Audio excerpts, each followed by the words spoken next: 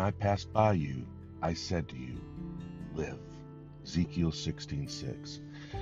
Since you are saved, consider gratefully this mandate of mercy. Note that this command of God is majestic. In our text, we perceive a sinner with nothing in him but sin, expecting nothing but wrath. But the eternal Lord passes by in his glory. He looks, he pauses, and he pronounces the solitary but royal word, live. There speaks God. Who but he could venture thus to deal with life and dispense it with a single syllable? Again, this command is manifold when he says, live. It includes many things. Here is judicial life. The sinner is ready to be condemned, but the mighty one says, live. And he rises pardoned and absolved. It is a spiritual life. We knew not Jesus. Our eyes could not see Christ. Our ears could not hear his voice. But Jehovah said, live. And we were quickened who were dead in trespasses and sins. Moreover, it includes glory life, which is the perfection of spiritual life. I said unto thee, live.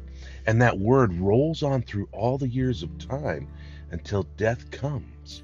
And in the midst of the shadows of death, the Lord's voice is still heard. Live. In the morning of the resurrection, it is that same self voice which is echoed by the archangel, live. And as Holy Spirits rise to heaven to be blessed forever in the glory of their God, it is in the power of this same word, live. Not again that it's an irresistible mandate. Saul of Tarsus is on the road to Damascus to arrest the saints of the living God. A voice is heard from heaven, and a light is seen above the brightness of the sun, and Saul is crying out, Lord, what will you have me to do? This mandate is a mandate of free grace.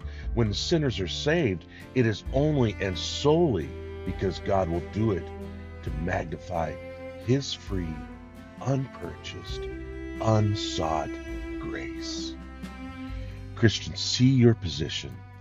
Debtors to grace, show your gratitude by earnest, Christ-like lives, and as God has bidden you, live. See to it that you live in earnest.